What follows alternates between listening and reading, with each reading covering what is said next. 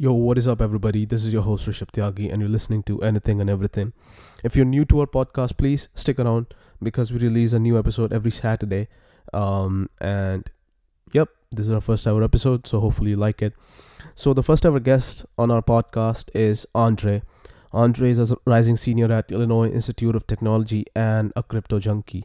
He lives and breathes crypto and blockchain, and he also works at a VC firm who deals with crypto and VC, crypto and blockchain startups. Can't talk right now. So hopefully you'll enjoy our conversation and hopefully you learned something new today.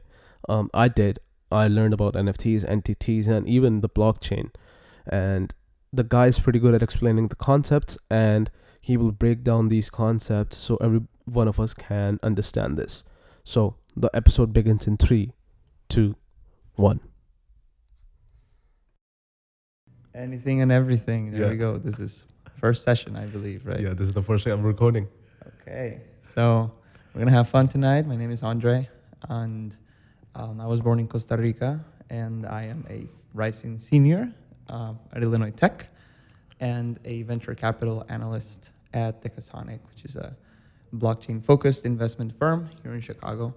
I also work at Illinois Tech's Student Entrepreneurship Center, called the Kaplan Institute, where we're looking to support students who are looking to break into venture capital through directed programming and just promoting industry experiences for them. So it's been a lot of fun. That's what I do for my career. As for my personal life, I love MMA, and I do MMA pretty much three times a week, approximately. And I love going to the movies on Saturdays, movies alone, of course, as it should be. And yeah, that's a small intro of like who I am and what I do. Okay, Happy to so be here. the love for MMA between me and Andre is what's the word that I'm looking for? Not consensual. Mutual. Mutual. Yeah, the love is mutual. So what you do? You're just doing kickboxing right now, right? So it's an interesting mixture because right now we have they started teaching me boxing techniques. Okay. So like the drills, pretty much. Then they added in a little bit of kicks and defenses, and that's more into kickboxing. But also like the second half of every class is just wrestling. So for now it's just full on wrestling. I know that once I'm there, like for 5 months, I will probably start switching into judo a little bit more, and they add a little bit of jiu-jitsu as well. But yeah, so I started in this academy at the beginning of summer. My previous experience, I had a black belt in Taekwondo. And so that's a different type of martial art. And when you go into MMA, like from a Taekwondo background, like you get Mauled. more, yes, but at the same time, you got your own style of doing things. And Sure. everyone there has got like doing it so differently, which, hey, might be a bigger life lesson, I guess. You just got to play to your strengths. Exactly. So yeah, that's. Does everybody there have some sort of martial arts training before they came there? So some of them do, others don't. Most of the guys that I've seen are like big guys, like, you know what I'm saying? Like Yeah. heavyweight category, of course. Yeah. And they have a background in wrestling. Okay. So when I have to pummel with them, when I have to actually when I have to get with them, like doing takedowns, and like I can take them down if I do the technique properly. But for them, it's just Easy. their strength because they're big. Mm-hmm. And they spare no expense. They literally just toss me up like I'm a Ragdoll. ragdoll, bro. It's just, So- I'm just thrown around. Do you also like complement your martial arts training with, I don't know, weightlifting, calisthenics, or something like that? Or no? So right now I'm working 2 part-time jobs, so It's I tough. don't really have any time It's yeah, tough, to it's complement. But mostly for them it's just cardio and jump rope, I see. push-ups. But I know that complementing it with something like that would be good. It's just got no time. Interesting. Yeah. So let's talk about your jobs, bro, because that's why I brought you here, right? Okay. So those of you who don't know Andre, he's fucking big in crypto.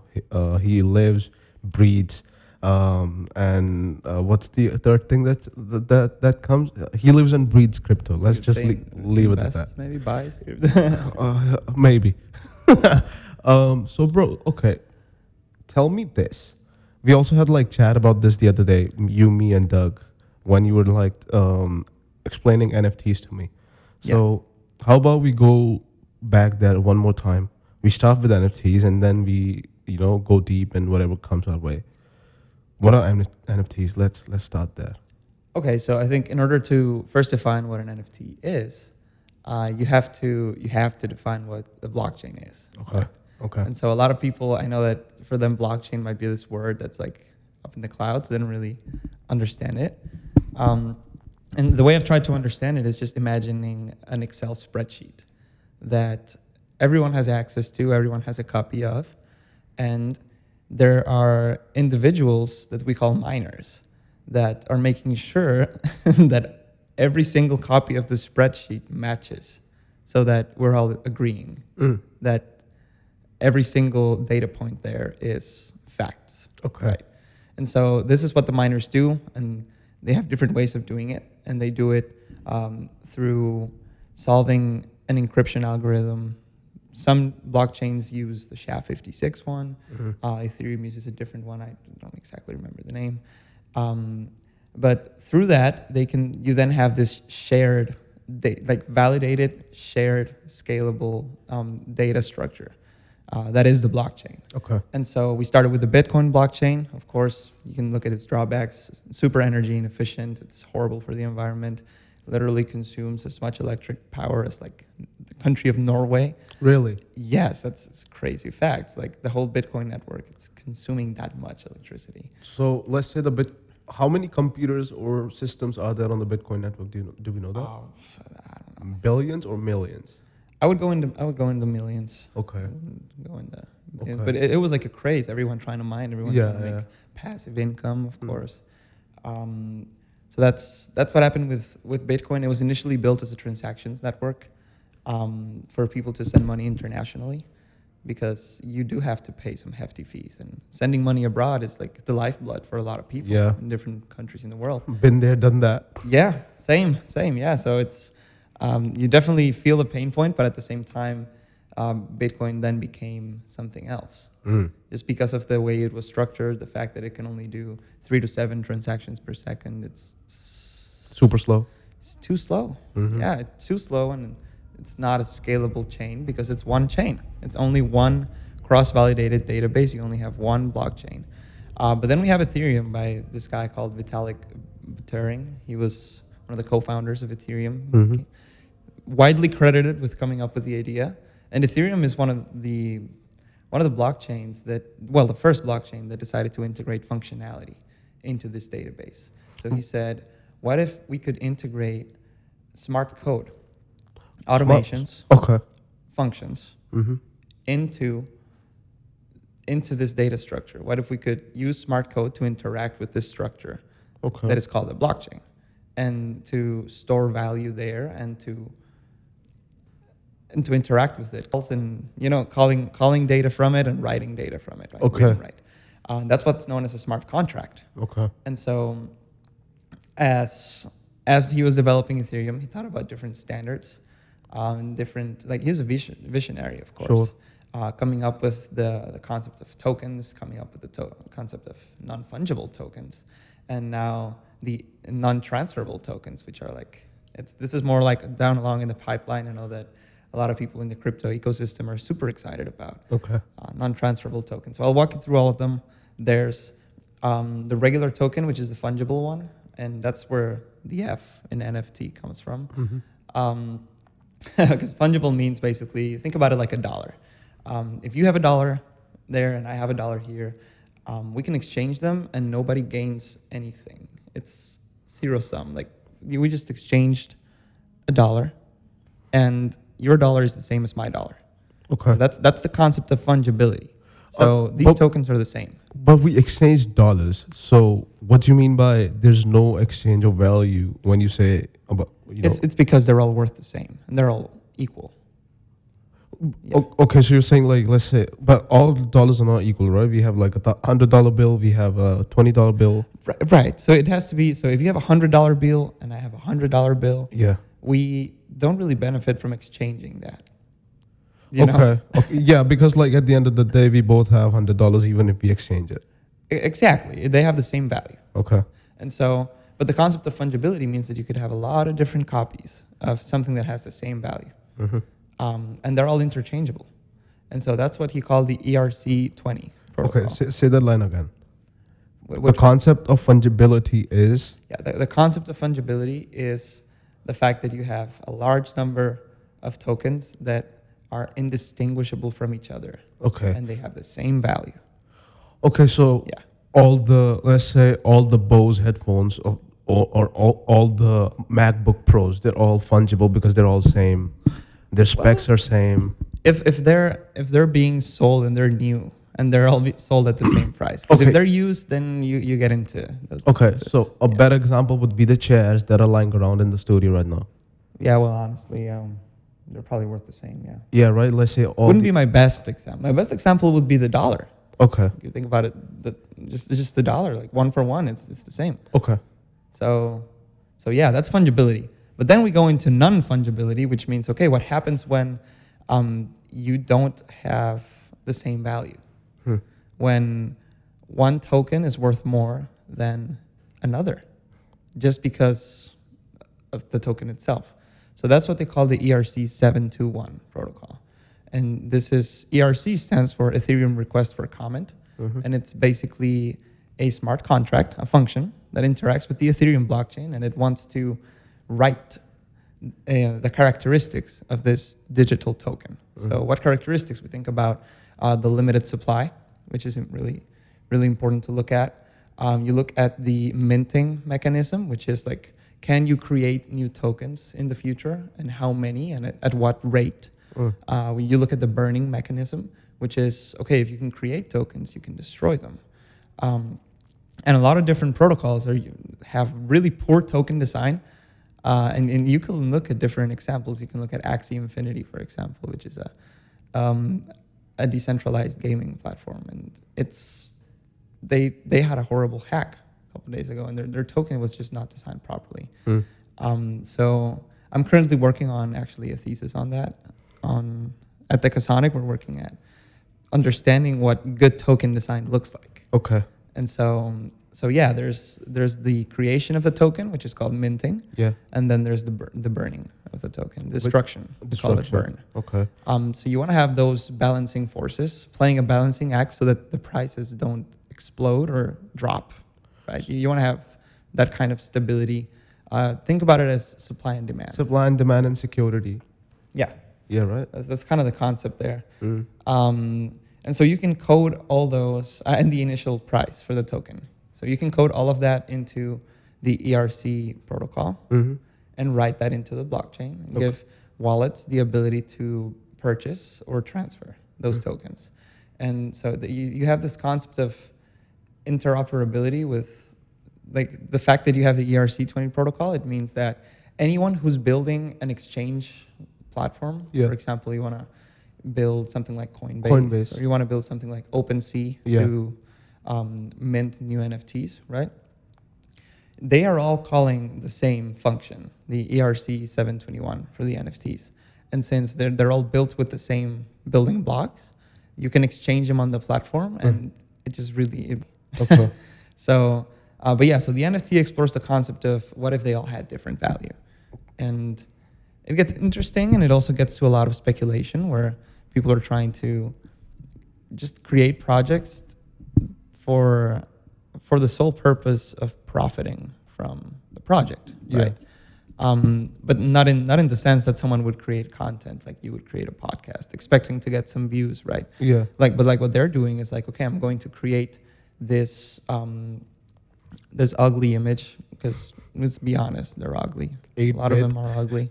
And you create this ugly image, and you're like, okay, I'm going to get in on the hype, and I'm basically going to put together a community on Discord. I'm going to get a lot of people excited about this and like the lore and the story behind this ugly ass image.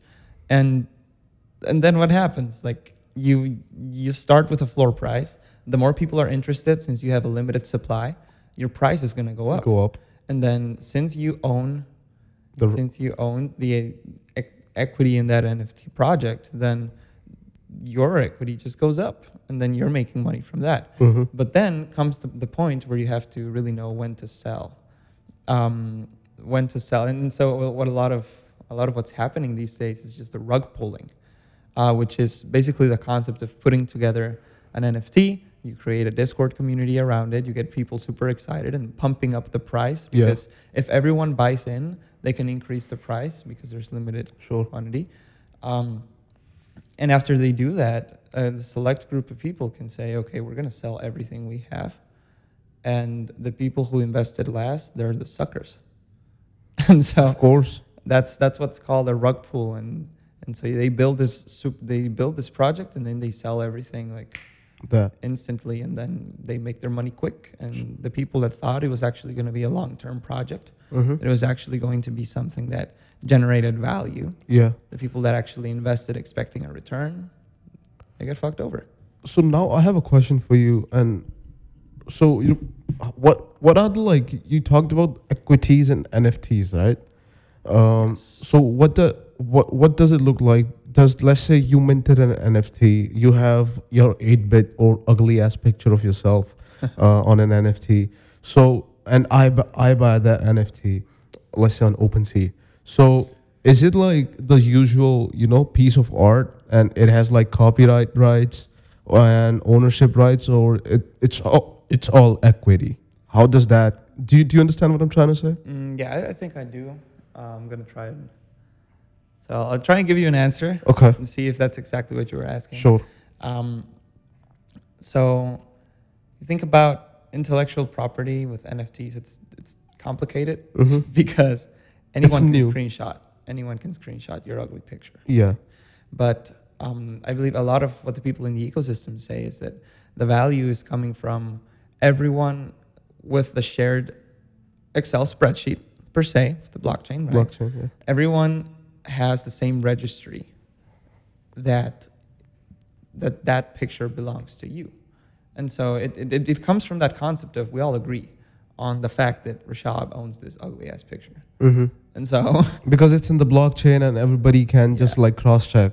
yeah, and anyone can cross check. Yeah.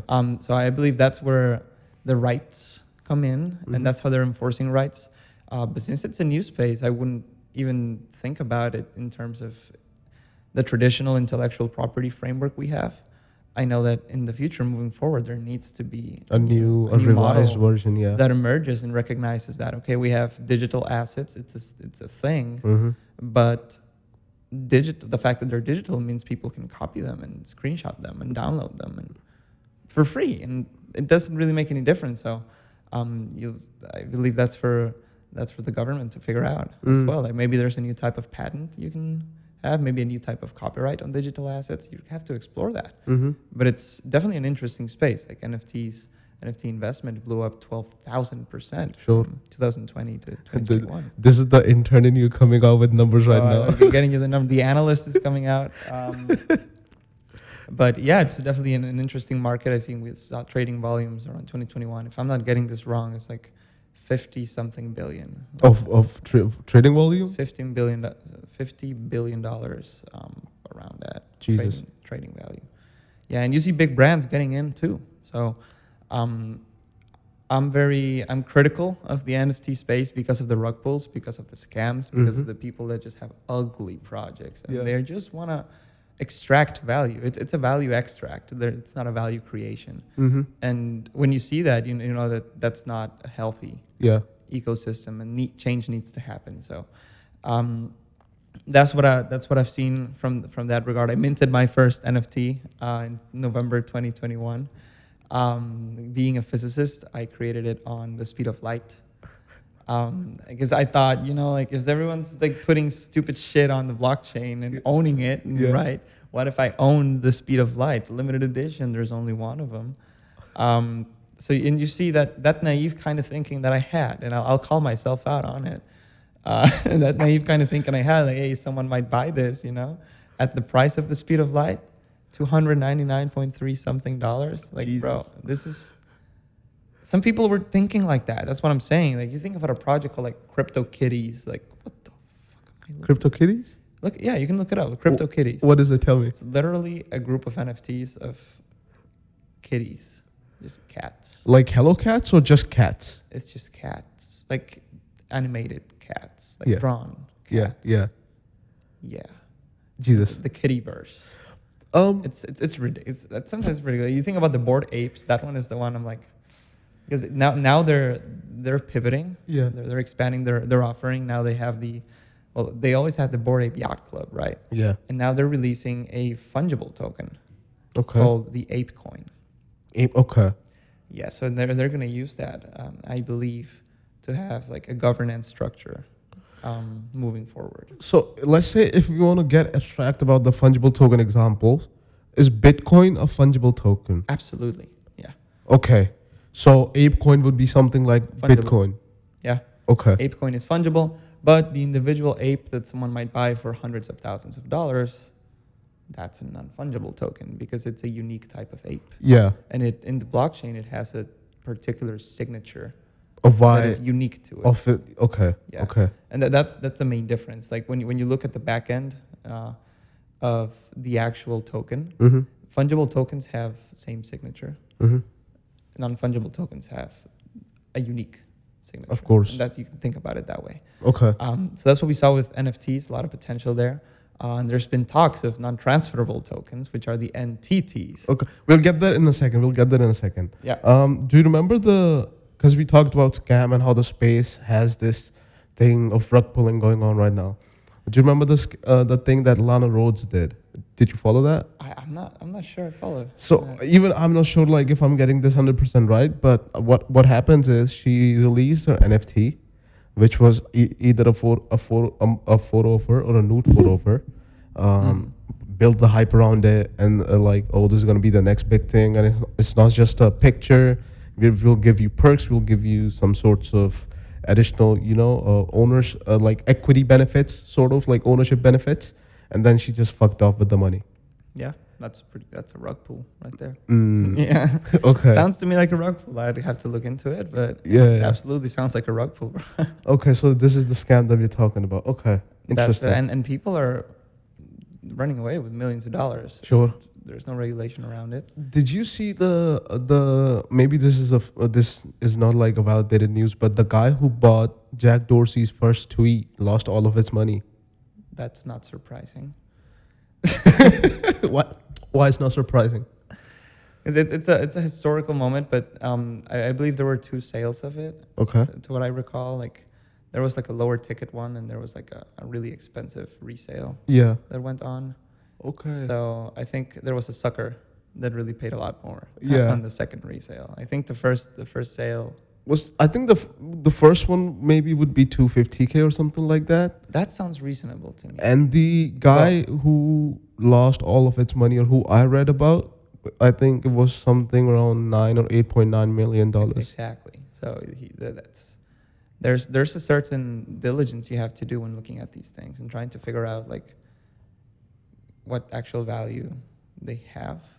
Like any hint that you might have works, because in this space, like it's so new. It's like the Wild West mixed with like a fire hose of information. And this is what my fund manager always says, like learning Web3, learning things about blockchain is like putting your mouth directly to a fire hose and hoping for the best.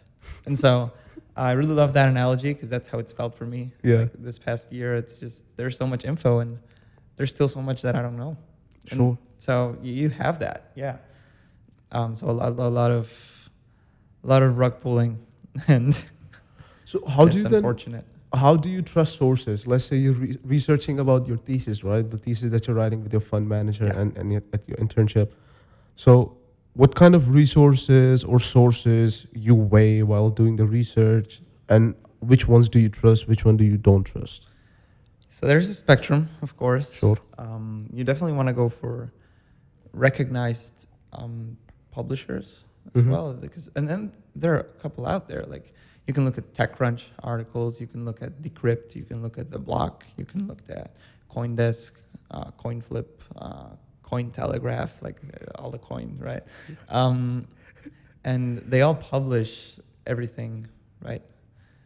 So that's one data source. Another data source is just market insights that come from open sourced analytics projects that are looking at the data on the blockchain, and the blockchain is this open source database. So anyone can build a scraper and just get the data they want and put together a real-time dashboard.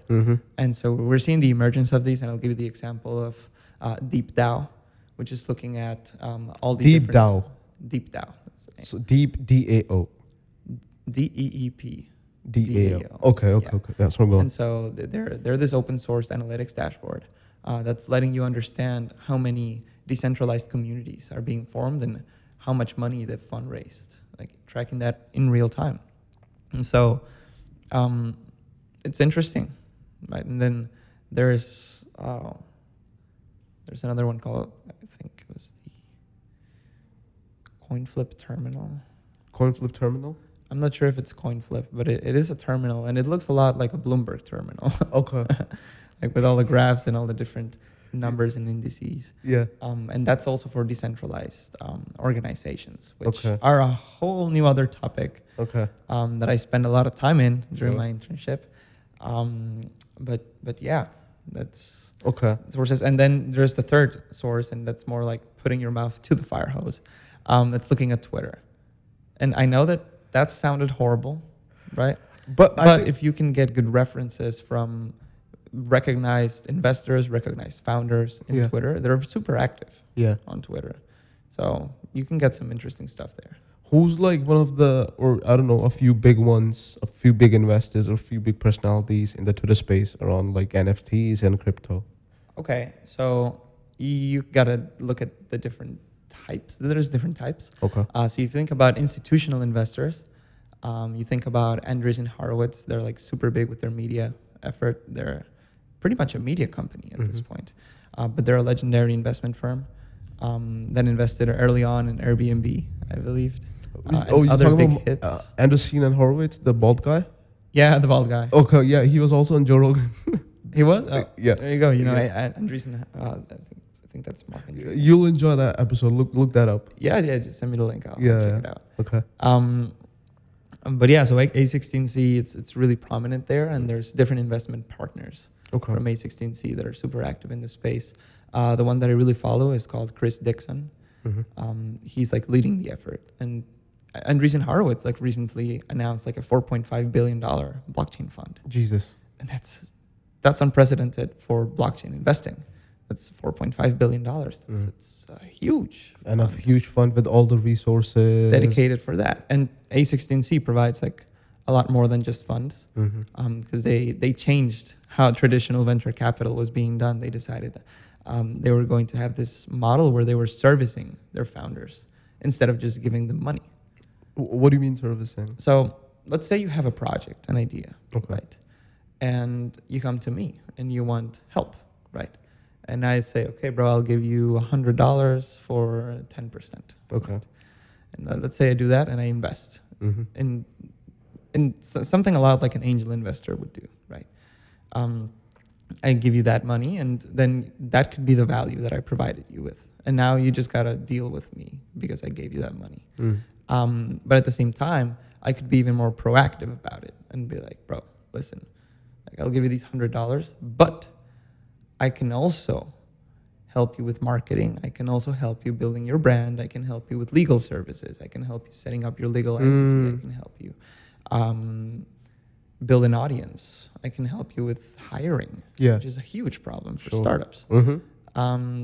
And so they really disrupted traditional venture with that model. Now every VC tries to be what they call a value add investor. And they say that they add value, but some of them don't, you know. And if you look at the stats, and that's the analyst coming out again, 3 out of 4 founders are not satisfied with the VC value added. And a big percentage also think that the VC that invested in their project, it's not really knowledgeable about the space. So they're just throwing money at it. So, but yeah, that's the long answer to the type of investor. Like, interesting personalities in the Twitter space. There's like NFT enthusiasts that got rich at the beginning, and then they became like experts, like subject matter experts in NFTs because they started at the beginning. There's one that I follow called Corey.eth, and with them you see that they have like ugly profile pictures, and it's their NFT that they bought, like a CryptoPunk as an NFT. Oh, I saw like I think Twitter now sort of like allows that either they link it to Coinbase or OpenSea, and you can like have the NFT profile picture. I definitely want to check that out. I'm not big on buying NFT profile pictures, just because it's too overpriced. And it's honestly like they're ugly. Yeah. So so yeah, there's Corey.eth, this one that I really enjoy following. And I would have to look at my Twitter feed. Like there's a lot of because they have weird names. That's what I'm saying. Like they don't. It's not like the normal internet personality that has like their full name and a blue check mark. It's more of like a guy that's called like 65271 blue check mark, and he's got like a CryptoPunk in there, and he's like super active, and he always has like contrarian takes, and like, bro, listen, like that's his brand, you know? Yeah, exactly. And it's an anonymous brand, and that speaks to the culture of blockchain and Web3, where anonymity and data privacy takes center spot. Yeah. So like we were talking about this like earlier off air too, and again, if anybody's listening this closely, they'll understand that you're not a massive fan of the application of art with NFTs. Like the NFT technology and art, such as like the Bored Ape and whatever. I'm not a fan of scams. I do think there is a place for art in NFTs, though. Okay. But the scams is just ridiculous. Like something needs to be done about it, you know, and there needs to be standards set. And that's the common trope with crypto. Like, listen, there's a lot of rules that need to be set, a lot of standards that needs to be set, because we can't assume everyone's a good player.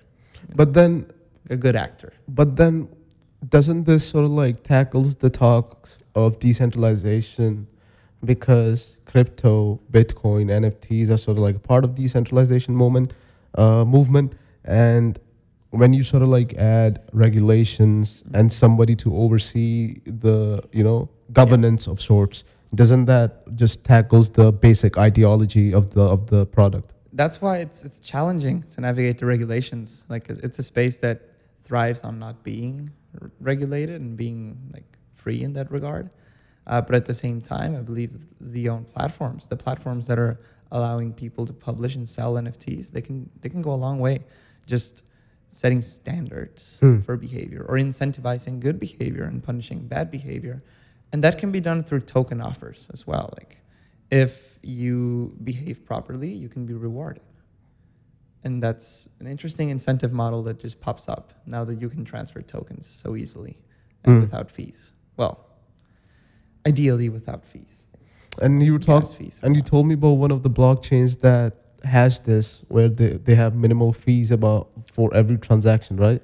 That's the value proposition for pretty much any new layer 1 blockchain that's come about. Okay. We're faster and we're more scalable, and you can implement smart code with them. So that's their value proposition. If they can, and we're secure. And so they have this triangle of security, scalability, and I think it was interoperability, if I'm not getting it wrong. And interoperability is how you can add the blockchain to your product, so make it more functional, kind of thing, right? Yeah. Okay. Yeah. And so it's this triangle because not every single chain can have all three, pretty much. It's like the impossible trio. Okay. But I would have to check again if it is interoperability. Okay. But I was reading about this a couple days ago. So there are blockchains that rely a lot on the security side.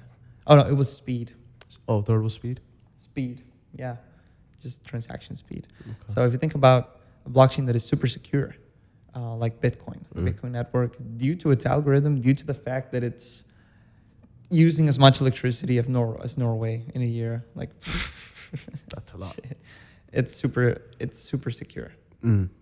Because it is validating every single new transaction block through encryption algorithm, and the difficulty of validating these blocks goes up proportional to the amount of people that are trying to mine or validate these data points, the miners, right?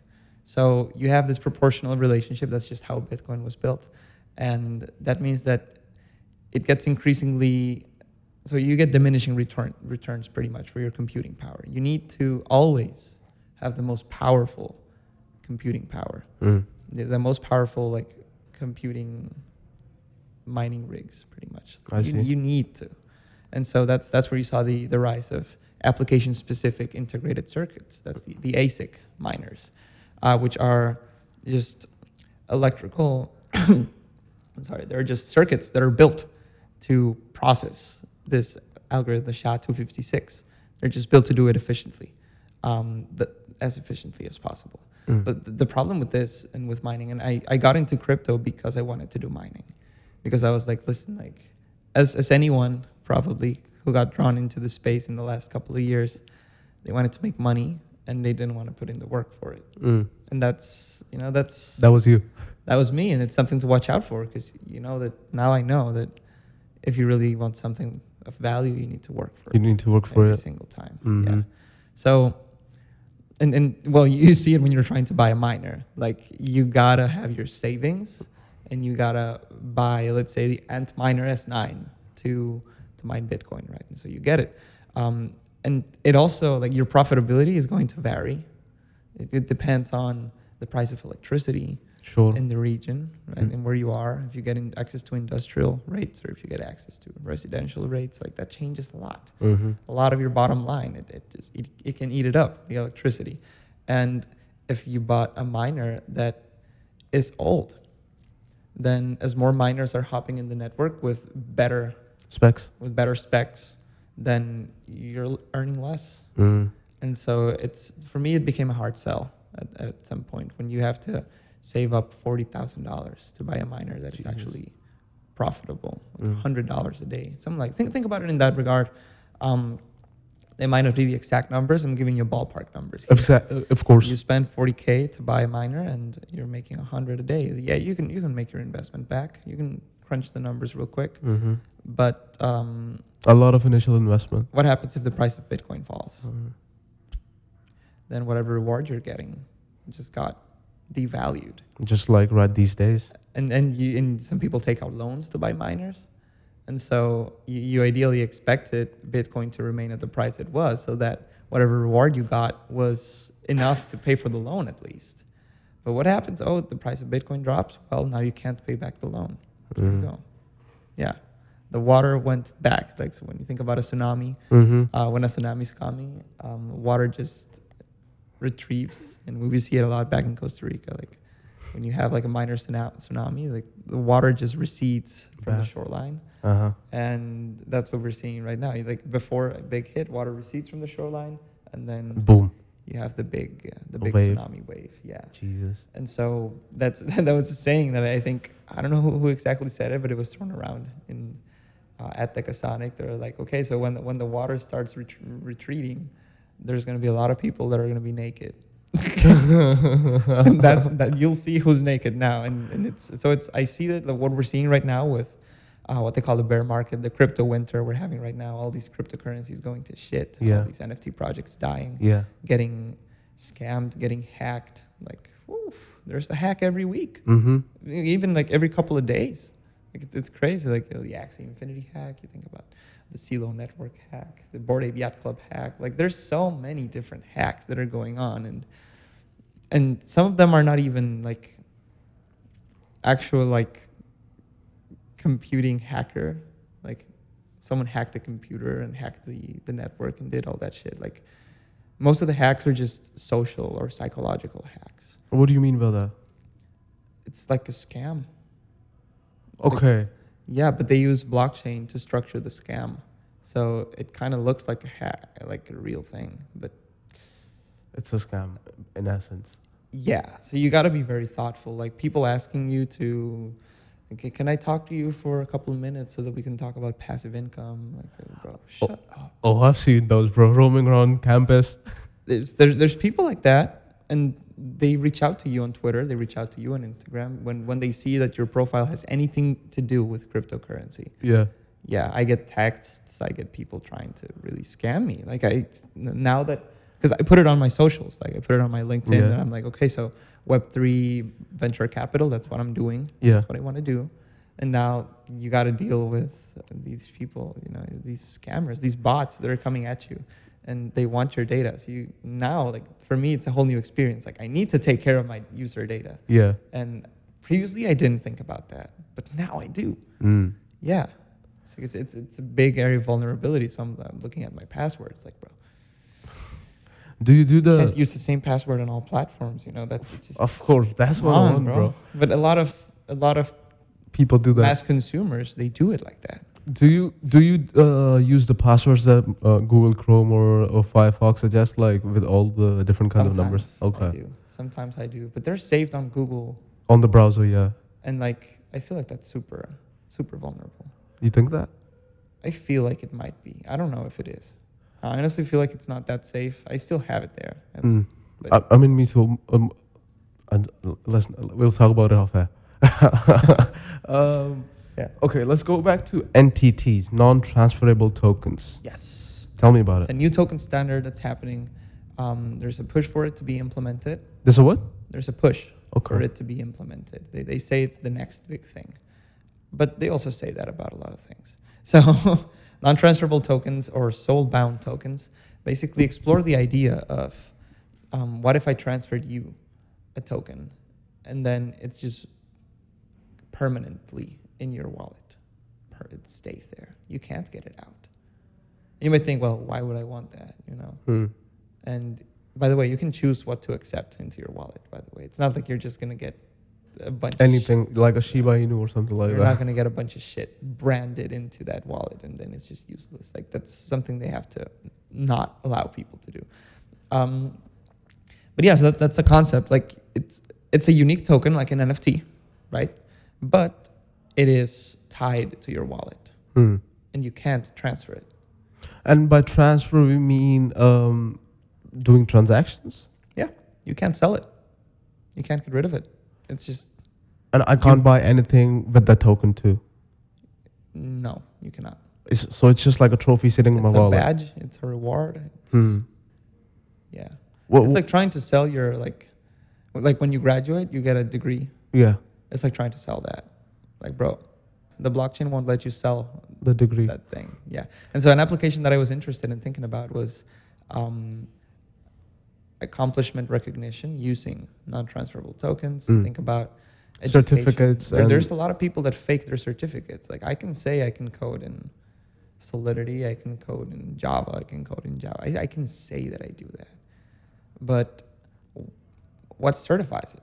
Because what if I just hacked the LinkedIn the LinkedIn rewards thing, the LinkedIn certificate program, like, what if I cheated on it?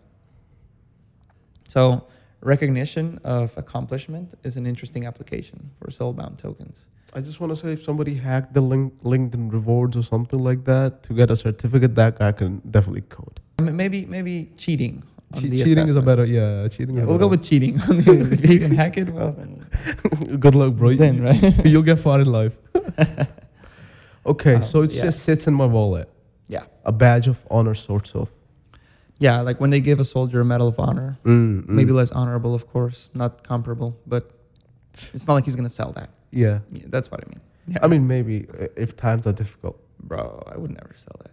I mean, bro, I would just keep that, bro. Really? Even if you're homeless? Yeah. It's your badge of honor. It's yours. I wouldn't sell that. Okay. But that's just me, There might be people that audience getting to know Andre's integrity right now.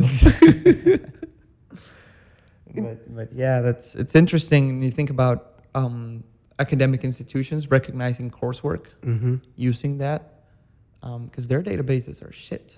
How new is this? They're a mess. How new is this entity? Like, did it come out with very recent? Last 5 years? This is very less than 5. This is very recent. So it just popped. Like 2020, I think. Jesus. Talks were starting about it 2020. Like Mm. same with DAOs. DAOs, they started in 2016, the first one. And a DAO is a decentralized autonomous organization. And this is a collective of individuals that pool money together. And through a smart contract on the blockchain, they can decide on what to do with that money. I have a question for you now. And so that's another thing that they say it's the next big thing, and it reemerged in 2020, and it's making waves right now. It's really interesting. Do you know like how we have these different kind of company models in America, LLCs and Inc. like company Of course, the legal incorporations. entities. Exactly. Do you know about this thing called cooperations? A cooperative. Yeah, a I'm cooperative. not Yes. familiar with the actual like benefits or drawbacks. But do you understand like the concept of it? Or, like how similar? My question was like how similar is a cooperative to a DAO, or how different is it? I would have to look at the definition. Okay. You can look it up. You can look at the definition of a cooperative. Let me look up. That's a nice cooperative. I wish we all had a Jamie in the studio. So I'll be the Joe Rogan and Jamie is gonna look up the definition. So like Google says this. Okay, mutual assistance in working toward a common goal. Business or own joint. Okay, a farm, business, or other organization which is owned and run jointly by its members who share the profits or benefits. That's pretty much it. Yeah, that sounds like that. That sounds like that. A cooperative on the blockchain, enforced through the blockchain, trustless, pretty much. Because, well, how do you know who's gonna distribute the rewards, the earnings? Who does it here? Probably an intermediary, probably an escrow company that's coming in and being like, okay, just we'll take in the payments of all of your business activity and we'll distribute equally, because they need to have a third party to ensure trust. We don't, and that's what DAOs change, you know. So yeah, I know it's an amazing question. I definitely want to look more into cooperatives and what drawbacks they have, because we can learn from that. So yeah. Another idea for Andre's thesis. There you gotta just part of the next iteration is just redoing it again, you know. I mean, it's a constant process of going back to it and being like, wait, I was wrong about this.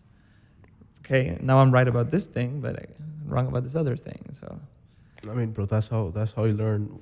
That's how you make your arguments sharper. you cycle through. Exactly. Exactly. But yeah. I remember like talking and listening to a lot of Jordan Peterson, and he said the first book that he wrote, his first ever book, he rewrote the entire book 20 or 30 times just to make like each sentence and each line sharper and sharper and sharper. The power of iteration. Exactly.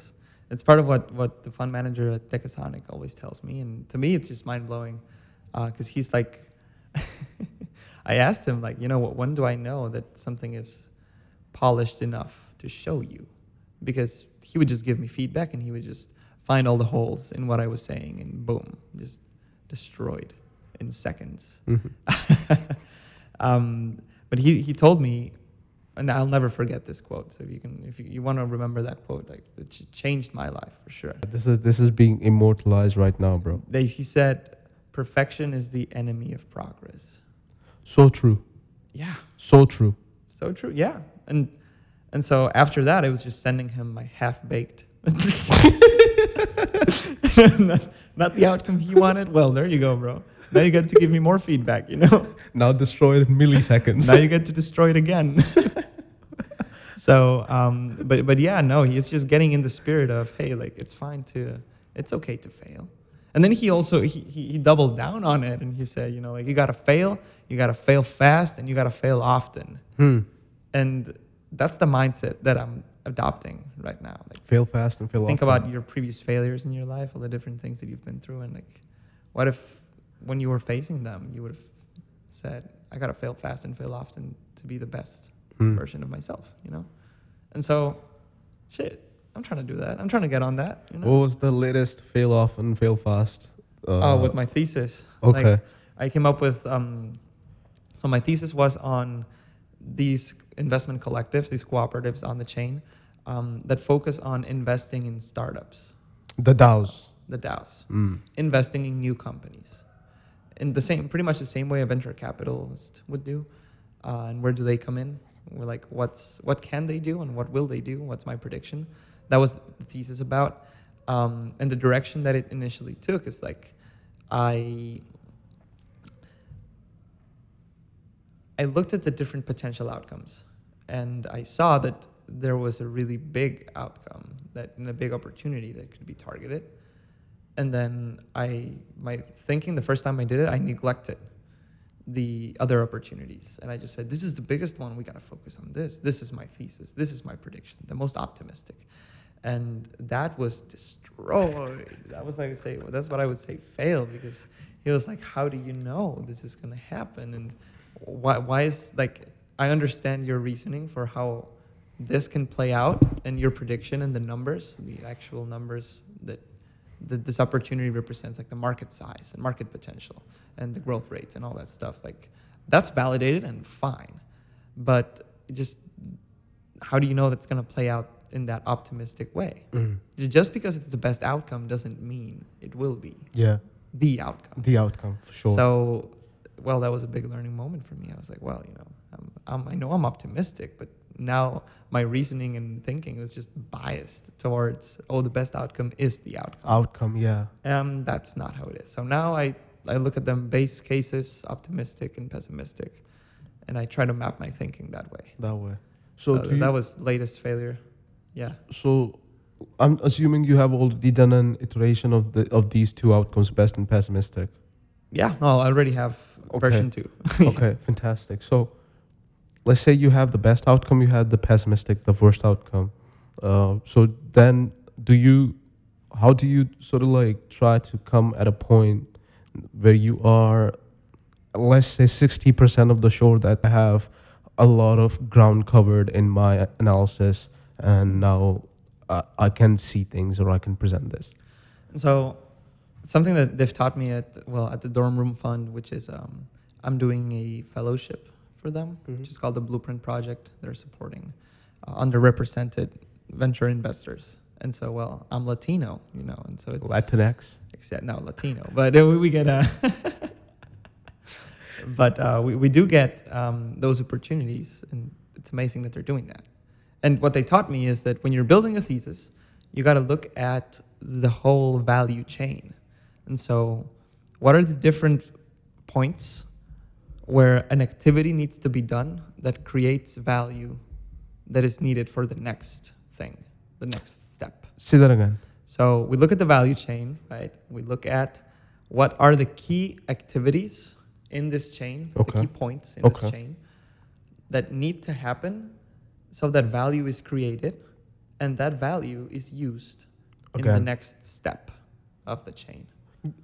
Can you give me an example? So value chain for venture capital, you start with fundraising from limited partners. Okay. And so you go to endowment funds, you go to university endowments, and you go to retirement funds, and you're like, pension funds.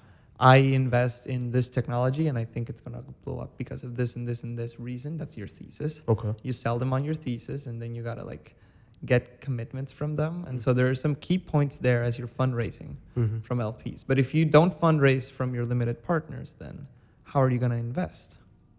Which is the next activity. You got to, investing is not the next activity. Sourcing is the next activity. You got to find companies. And so if you don't find companies, how can you give them money? Like it's just basic. It's basic. Like if you don't do this, then this can't happen. That's the value chain. Got it. Okay.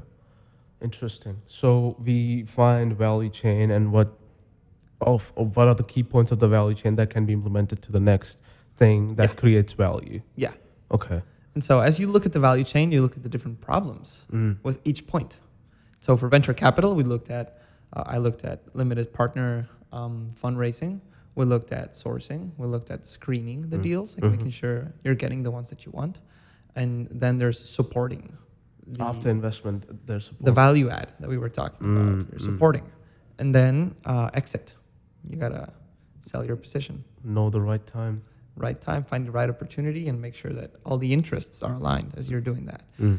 So there's bugs with each one of those, and so you map those, and then you map out who's doing what activity in that value chain, who I does that, or what are another way to look at it is like what are the different categories of investment firms in blockchain, and then you create a map and you get a couple names in there, and you're like, okay, so I think we have the most popular names for this category, most popular for this category. This gives us an understanding of what each one is doing and where they all fit in the puzzle. So you start with that, you map that out. Yeah. And Got it. Then you'll see some gaps as you do it. You'll see bugs, you'll see gaps with the current establishment, and then you can build a thesis around that. You can build a thesis around what you think about those gaps, those issues. I see. So that's how it typically goes for me. You know, there's some people that might do it differently, but That's how you do it. that's how it's working for me. Yeah. Mm. And how much time does it take to, let's say, do all of this on average for you? So doing a thesis, the V1 will take me a week. It'll take you a week. V2 will take me another week. Yeah. Mm. But this is because I'm working part-time. Sure. With part-time on campus here at Illinois Tech. And I'm also helping them with like another project. And so like they have me very, very split with the stuff I'm doing. Yes. But do you think? But I'm pretty sure you can apply the things that you're doing for Illinois Tech IIT to the venture fund. Oh, we've seen that a lot. So another thing that we're doing is incubating 2 concepts for startups in the Web3 space. At Kaplan? No, that's A venture. Okay. Yeah. And so I've used what I've learned from Kaplan, all the different things that you need to watch out for when you're putting together a new business. So there's a lot to unpack there. Sure. You know? But that's all learnings I had from Kaplan Institute. Yeah. Really, like in terms of my own personal journey, like you need to find the next step so that you get to your goal every single time. You try and find the next step. What's the next step? So I started joining a student org here on campus called Intinium, and they were all about entrepreneurship. And then I thought, hey, what's the next step? Oh, the entrepreneurship center on campus has this program they're trying to build. Maybe I can help them with that. It's about venture capital. I don't know a lot about venture capital. Let me learn about it. That's the next step. And then after working with them for 8 months, I was like, well, what's the next step? What can I do? I found a fellowship called the Gen Z Scouts for venture capitalists that are our age. And it was crazy because these people, like, the vibes were just amazing because they're Gen Z, you know, they joke around like we do, and they think like we do. You know, it's a very different like experience talking to them. And then I finished that, and I was like, what's the next step? You build up, right? You build up different programs with different reputations. Start with Gen Z, then I joined the Republic Venture Fellows program, and now I was lucky enough to join the Dorm Room Fund's Blueprint program, which is, well, Dorm Room Fund to me is like, it's a whole new level. You know, it's an amazing fund. It's the premier student investment fund. So baby steps. Of course, you start with baby steps. You try. It's like climbing ladders. Sure. You know, climbing a ladder. You just got to go for the next one, with the goal in mind of, okay, I want to be an analyst in this industry, and I want to work here. Yeah. And because I love working there. I love doing this. Well, this is why I hang out with you. I don't know if I've told you this before, Because but you what? I hang out with you because you want. I mean, you're not as fun, but but you're fucking focused, right? And that's what I love about you, because I feel like when I'm with you, I'm also thinking about the things that I want to do, the things I want to get better at, That's finding amazing, my passions and stuff like that. It's an honor, bro. Well, That's if you say so. Well, we have like a few more minutes, like 7 or 8 minutes to be approx. What do you want to talk about in the next 7 to 8 minutes? You tell me. Tell me about the thrifting shit that you were talking I've about. been going thrifting. I went there yesterday for the first time. Did you go to the one on Halstead or in downtown?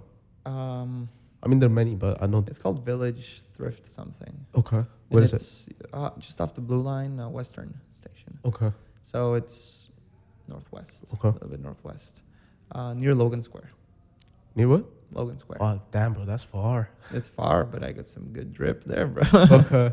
How many outfits did you get? I would have to calculate like the different combinations. Like Of some course. math problem, bro. But like, what did you get? Okay, let's So I got a leather jacket, and like I know that there's some people that have the stigma of like, thrifting. oh, I would never go thrifting. Yeah. It's like dirty clothes. They're used. Like, nah, bro, get out of here with that. Yeah. Like I bought this leather jacket, and this is crazy. Well, of course, everyone listening to this is not seeing the jacket, but look at this. Soon they will. Listen, just touch this shit. This shit is real leather. Okay. Bro, I don't know the difference, so maybe it's not. Oh, you'll feel it when you touch something that's not real leather. Okay. This is real leather. Okay. And it's also, well, I don't know this fucking brand. I don't know. I don't care about the brands. It just looked epic. And I was like, this looks epic, and it would probably cost like around $100. Yeah. And I got it for 30. Hey, that's a steal, bro. Money moves right there. And I needed to get some summer outfits because Summer is here. Chicago winter is just super cold, and I don't have any summer outfits. So, got a pair of black shorts and got like a Hawaiian T-shirt. Bro, I want that. Bro, it's just the vibe you had. We could go thrifting. Okay, It's we'll go thrifting, bro. And so I got that. And Self-care Saturdays, eh? Exactly. Self-care. Bro, I got a Calvin Klein shirt Really? At the thrift show? for $3. Jesus. Exactly. And it is like it's like a button up like beach type of shirt, like the type of shit you'd see like Bruno Mars wearing. Oh. Kind of looking fresh, that shit looks fresh. I'll have to cut it up a little bit because it was an XL, and I don't fit XL. I'm True. like a medium, but yeah, You're medium? I'm a medium. Yeah, Okay. it's a medium fit. I remember when I tried using an oversized fit, bro. I know some people can make it work. Yeah. But honestly, for me, like I tried to, and it wasn't looking good. Bro, I love oversized t-shirts, especially. Yeah. Yeah. If it works for you, The thing is, like, I saw too many K-dramas, and in K-dramas, they have this thing about oversized clothing Really? Like a Korean trend? in a Korean trend. And Interesting. in one of the shows that I was watching, this guy wore an oversized suit. So his shoulders are hanging. He looks, I mean, in my standard, he looks boxy and weird, but that guy was like the confident guy and pulling it off on screen. Wait, but was that like IRL or was it like on the show? On the show. On the show. It's like those Netflix shows where like Yeah. it's all story, but if it were in real life, Bro, but that guy's handsome. I think he'll pull it off because he was looking okay on the Yeah. show. And if he's going out, he may have makeup and stuff because he's a movie star. yeah, So I think he'll pull it off. they normally do. Are you a fan? What kind of suits do you like? Are you a fan of, double-breasted suits or, single-breasted suits? Single, I do single-breasted. And throughout the years, I've tried like for weddings, of course. Sure. My sister's weddings. Hey. Wear a vest. So one of Really? them, that was pretty good. Oh, like a three-piece. You A pull. three-piece. Okay. Yeah, I pull a three-piece suit. That's what I do for the more formal ones. For both of the weddings, I Okay. wore a three-piece suit. For like what we had back home, quinceañera parties. Okay. Bro, that was lit. Tell me about it. It's fun because, well, you're 15 years old at the time, 15, 16. And the guys don't normally do it back home. The girls do. Okay. So it's like a girl's party when she turns 15. And it's just a rave. It's just fun. And everyone dresses up super fancy to go there. Yeah. And for that, I wear what's the name for those? Bro, I see what I understand what you're saying. Suspenders. Okay. I wore suspenders. Yeah. And it was a vibe, honestly. Like, I was the only guy wearing suspenders, and they were like, yo, looking fresh. And they would just pull the suspender and Boom. just piss me off so much. Bro, have you done the wet handkerchief thing? Yes. But that's back to my trolling days, honestly. No, Bro, you should be a troller till you die. no, not with that, bro. Nah, bro, like you should. But that was with the suspenders. But yeah, that's my common sense for it. I haven't bought suits in a while because just in college you're not really required to Bro, wear suits. I know, like, I went to this person, and they're fantastic. I'll give them promotions if they give me sponsorship one day, and they're also like a young brand, a baby brand, and I got them. I went there for a custom made suit fitting. Really? Yeah. Shit. A 3 piece. So bro, they really spent time with me. They spent 2-3 hours with me, getting to know my taste, myself, Yeah. what kind of suits I like. How much was it? 3 piece, $1,000. Ooh. And if you want to get more fancy, with there's a word for the inside lining, like in the This? jacket. Oh, like the print inside. Yeah, the print inside. There's a word for it. I'm forgetting it. Yeah. Uh, something. I'm forgetting for it. So they were like even asking me whether I want something custom for that. Bro, that's cool. They would charge me like maybe $200 or $100 more. That's not cool. But bro, those who can afford it. Yeah. Imagine like, and I was, and they were like showing me designs from Africa, and Irish designs that people have for their like inside linings, and it was fucking weird, bro. And that day, I decided once I'm graduating and I have money, I'm buying 2 custom made suits. Bro, no, don't spend your money like that, bro.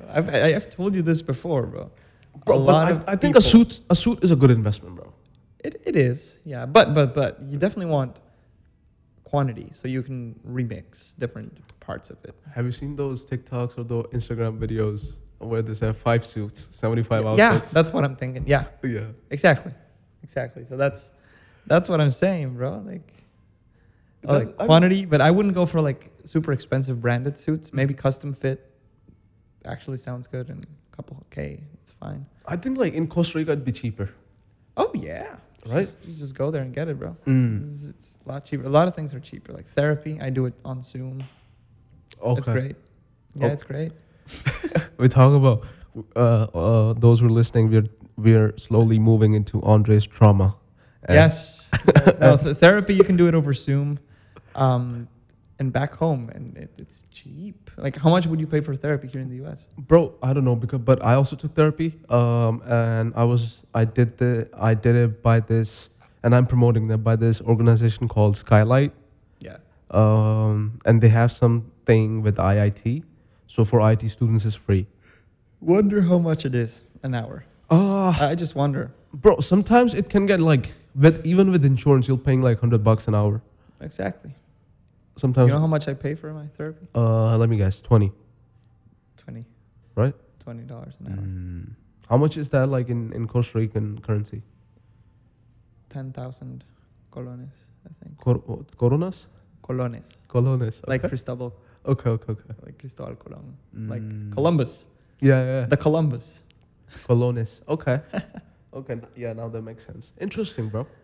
Yeah, I'm probably butching up the exchange rate. It's changed. I'm sure. But like a rough estimate is It 10,000. changes. Yeah. Mm. So it's 10,000, 20,000. No, I'm not. It's not a lot. Really? All I know is it's not a lot. Yeah. Isn't like a lot of countries in Latin America and in Central America use US dollar? Some of them, Like the ones that are wiser, I know Ecuador dollarize. does it. Wait, Ecuador? Yeah, I didn't know that. I think so. I could be wrong. And there's some that decide to peg their currency to the dollar, 1-to-1. That's what they call dollarizing, and it's very controversial.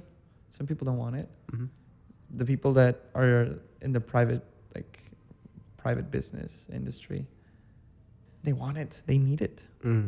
Yeah, you don't want to be dealing with the local currency with their inflation rates. Yeah, Like, the government can make you lose money by just printing whatever they want. sure.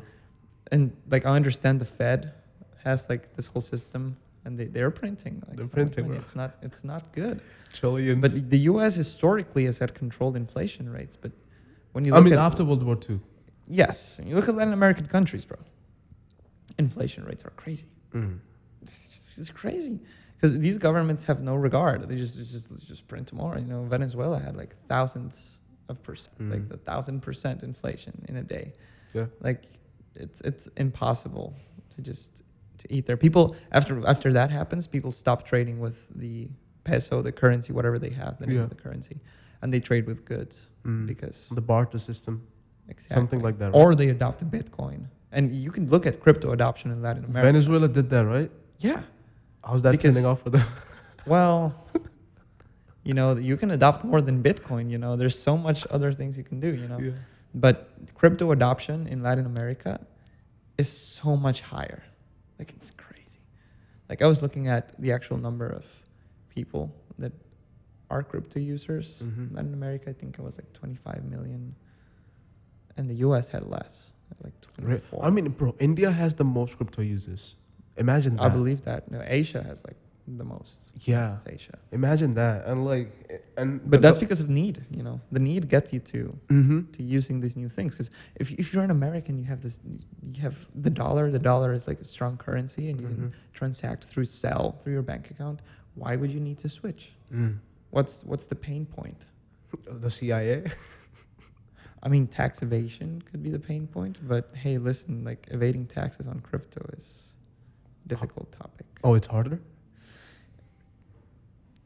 I don't want to be on record about this. I don't know about that. I know you got to pay, bro. You got to pay your fair share, Let's give to Caesar what is Caesar's, Okay. Jesus said that, bro.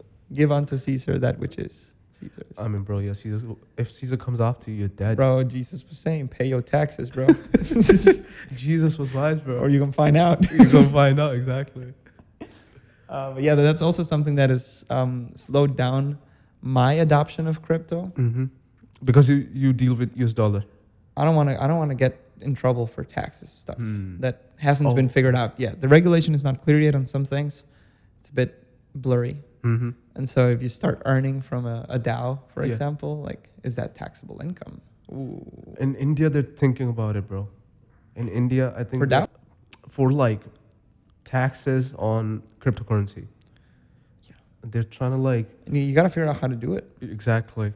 But the thing with India is the government also I don't know whether they've changed it or not, but the government also was like, because we don't know how to deal with this right now, we'll ban it. So dumb. That's dumb move. I'm not sure whether they have changed it or not. Yeah. Because in India, I could be wrong, like people got into crypto, like the laymen who weren't like the regular user or stuff like that, or who didn't know much about it, because of this thing called Polygon.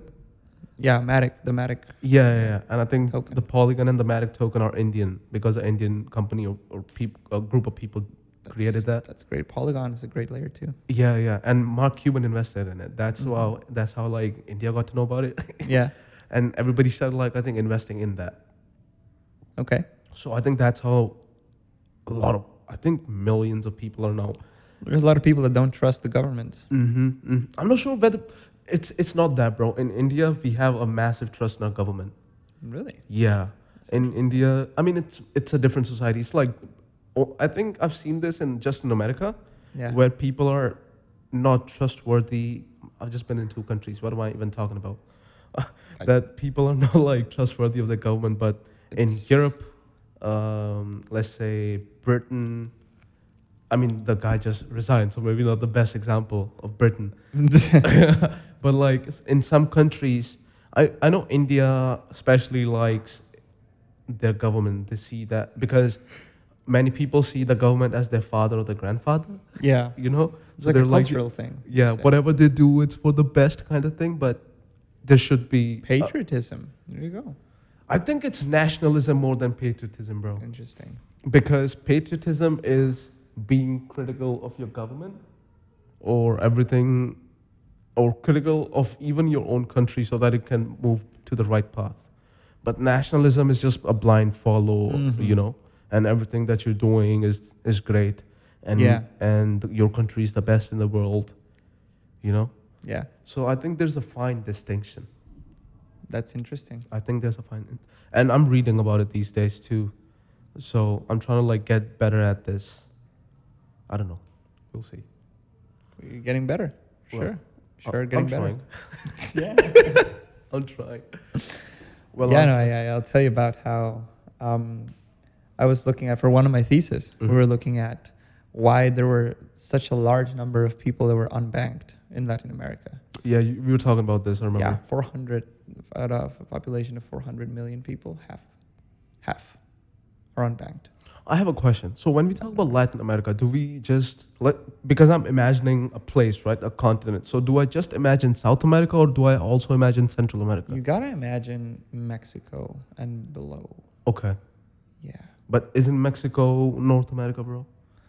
No, but Latin America is the ones that speak Latin-based languages. Okay. And Fair so it includes Brazil. Okay. So you got to go down, like from Mexico all the way down. That's it. That's Latin America. Okay. Yeah. Okay. It's a massive market, of course. A lot of people unbanked, but why? That's the big question. Poor services. That's poor, one. Poor accessibility. That's one of the reasons. Yeah. And that's one of the reasons that the World Bank reported on. Report I was looking at from 2019, I think it was. Expensive to hold an account. High fees. Yeah, not enough money to have a bank account. Sure. You look at poor accessibility, lack of trust in the government and the financial system. Why can I say those were like the top four? And so. And you're talking about how crypto can solve this issue, and one of the blockchains that have low transfer fees or non-existent transfer fees Exactly. can come in to help the people set up the bank accounts and transact digitally. Exactly. Yeah, that's the thesis right there. Blockchain can help alleviate that. Yeah. If done right. If done, that's a big if. If done right, because we don't want to be that optimistic. Yeah. Best outcome is not the most likely outcome. Right? Yeah. Best outcome is the least likely outcome. Yeah, I would say that. Right? Because there's so many room for fuck-ups. I would say that, yeah. But if you're careful about what can go wrong and you actually outline it and you actually think about it a lot, then your optimism becomes more grounded. And because you can avoid the pitfalls, the mistakes. Yeah, you can restructure your prediction around that. And be like, okay, so now that I know this, now we can adjust. Sure. Yeah. Is there any company or any sort of fund that is looking into the banking system via cryptocurrency or blockchain in Latin America right now? Oh yeah, there's so many. Okay. Yeah, I'll give you the example. You have Lightspeed VC. I was talking to someone from there a couple days ago, and they were talking exactly about this thing. Like, this person built the thesis for investing in Latin America, like consumer software and crypto. And this person was telling me, and I was asking her as well, like, hey, listen, like, where can blockchain come in? And she's like, oh, it's coming in. It's happening. So Lightspeed Venture Partners, great firm. Then you have Sequoia. Yeah. Sequoia? Is like legendary early investors in Facebook. They have a lot of investment in Tiger India. Global. Yeah, India. Tiger Global is massive too. Yeah. And then you have A16C with their Latin America fund. Okay. They have two funds now.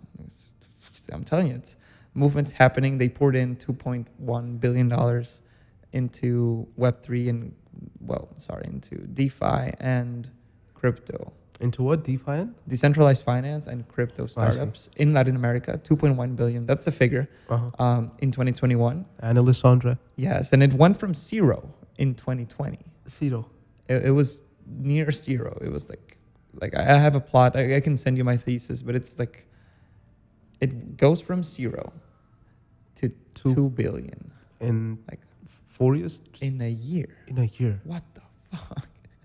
Jesus. You see, like this is the reason why I'm like, if I want to be an investor, I'll be in a space where software is scalable. Yeah.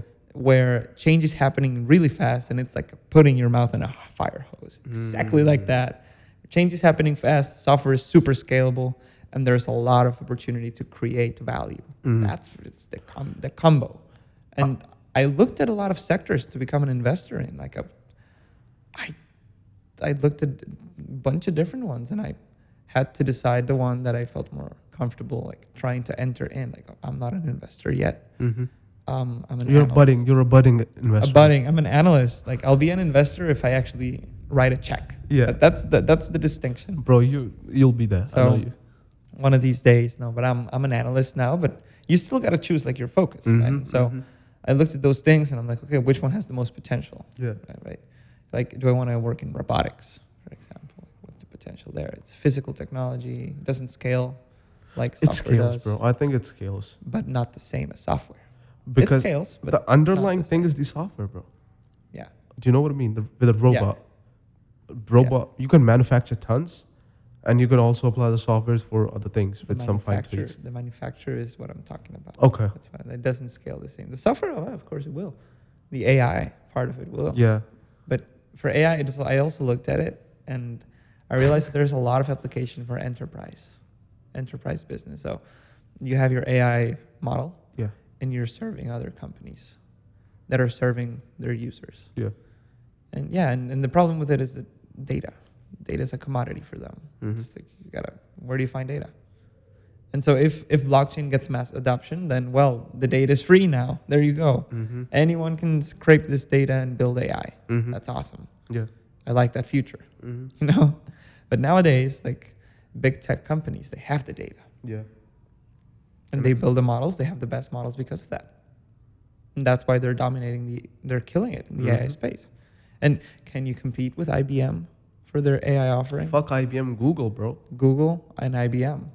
Even I don't think IBM has as much data. They got it. Well, Google has a lot more, of Yeah. course. But IBM is also like an interesting player. And the market for AI as a service to other companies, they're killing it there. The company, bro, that I work at or interning at right now, they are trying to do that. They're trying to make their product an AI product that they can then use internally as well as to their clients. So I definitely And they see charge it like a subscription. maybe like I think they will charge it hourly. Oh. Like how much hours you need the software for. I think that will give them more revenue. I could be wrong though. It's interesting. Yeah. But it's a service model. Interesting. For that, you got to have the data. You got to get the data from. I had this question that I wanted to ask you, bro. What's your relationship with money? How do you see money? And if I go more specific, do you see money as a zero-sum game or a positive-sum game? Absolutely positive sum. Okay. I would never say, like, if I would have said zero sum, it's like I'm a trader. Like, I'm a trader. I'm trying to extract value from arbitrage right now. Yeah. And we talk a lot about that Yeah. at Decasonic. Yeah. The zero sum mentality versus the positive sum. And I think I'm a positive sum mentality. I think that if you create value, then everyone wins. You know? Yeah. Like it's not like you win and the other people can't win. Like that's my relationship with money. If you can create value, everyone wins. I also think that money is just a tool. You don't get too hung up about it, but it's a tool. It's a tool for what, according to you? It's a tool to achieve your purpose, your goal. Like, what's your goal? If your goal is to go get ice cream, let's go and get money, right? The money is the vehicle you're using for, well, the train is probably the vehicle you're using there. And then the money is the tool you use to get the ice cream, right? If you're trying to like have a meaningful relationship with someone, then money doesn't seem a lot like a tool there. It's not that useful there. You know what I'm saying? But yeah, I absolutely see money as a tool. Like you just need to have enough of it so that you can get to the next level. That's how I see it. Well, there's people that are like, oh, I want to be a millionaire so bad. Like that one Bruno Mars song. I want to be a billionaire. I want to be a billionaire so fucking bad. But you got to think about the next step. You got to keep it like, I understand being ambitious. And I had it when I was a kid. I was so ambitious. And I realized that ambition is nothing without knowledge. Yeah. And that's another one for the books. I read that one somewhere else. But I Virtuous man. forgot about you, bro. You gotta think about that. But you can be as ambitious as you want. Yeah. But if you don't know shit, then you don't know. it's all talk. It's cheap talk, even. Like, all the kids saying, I want to change the world. It's hard, but achievable. Why don't you change yourself first?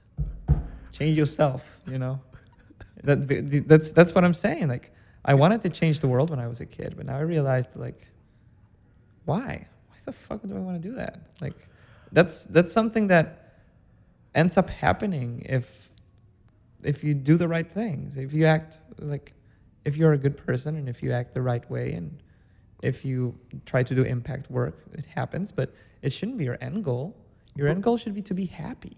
Like, shit, what happened to happiness, you know? I don't know, bro. Under all this ambition. I don't know if that's a good purpose, happiness. Why not? Because happiness is so momentary. Is it though? Yeah. Well, what if you could achieve Let's say, permanent happiness? but that means enlightenment, bro. Exactly. That's what I'm saying. That should be your And goal. I'm talking about more permanent. I'm not sure. I haven't read enough on it, bro. So I'm not even sure, like, if Buddha was happy. You know? An interesting question. Because the essence of Buddhism is that life is a suffering, and you should enjoy the suffering. You know? Okay. I could get behind that. You know? So, I might. It's not my MO though. I'm a stoic, but you're a stoic, bro. So Stoics stole all the stuff from Buddha. exactly. So there's some overlap. That's what I'm saying, bro. Stoics. I'm kidding, bro. I'm not sure. Don't come after me, all the Western people. This is an Eastern guy talking. Bro, on that note, I'd have to end this. It was fantastic talking to you. It was good being here, bro. I'll call you again, bro, if I don't find anybody else. We can do it again, of course. So, ladies and gentlemen, this was André. Especially the ladies. I'm kidding. Especially the ladies. Thank you for tuning in. I'll see you guys later. Bye.